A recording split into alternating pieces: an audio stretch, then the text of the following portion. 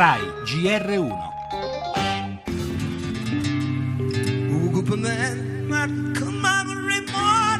Questo non è un ritorno al passato, al 94, alle vecchie formule, alle marmellate. Qua comincia qualcosa di nuovo, che è guidato dalla Lega, ma che è apertissimo a tutti gli italiani che oggi sono lontani e disgustati dalla politica.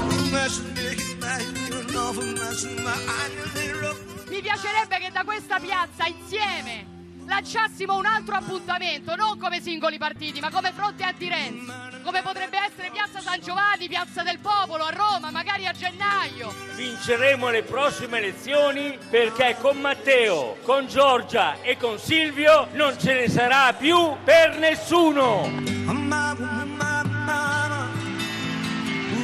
Berlusconi è in grande confusione, sta sbagliando tutto. Il rischio è che la manifestazione di Bologna, legittima da parte della Lega, si trasformi in una incoronazione nei confronti di Salvini da parte di un centrodestra che nel suo complesso è in grande confusione. A Bologna è nata la cosa nera, è nata una cosa proprio nera, di estrema destra.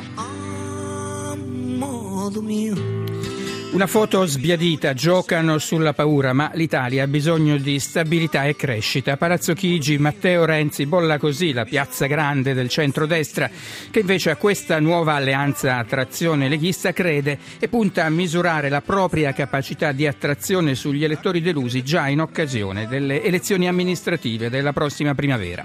Una linea, quella esposta dal trio Salvini-Meloni-Berlusconi, che sembra però tagliare i ponti con alcuni pezzi del vecchio popolo della libertà, certamente quello rappresentato da Alfano, ma anche con Fitto, che in Berlusconi si riconosce sempre meno. La guida è leghista, ma per scegliere il leader c'è ancora tempo, rassicura Salvini, ma l'opzione del numero uno del carroccio è fortissima.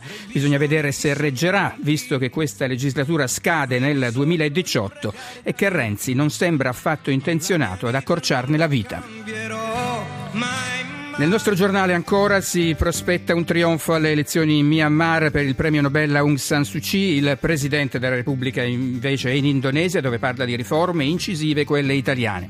La tragedia dell'aereo precipitato nel Sinai, gli USA non hanno più dubbi, c'era una bomba a bordo. Casa, dolce casa. In Italia metà dei giovani vivono con i genitori, in Danimarca solo il 3%. La musica, grandi manovre in attesa del centenario della nascita di Frank Sinatra, e per lo sport il calcio e i veleni del motomondiale.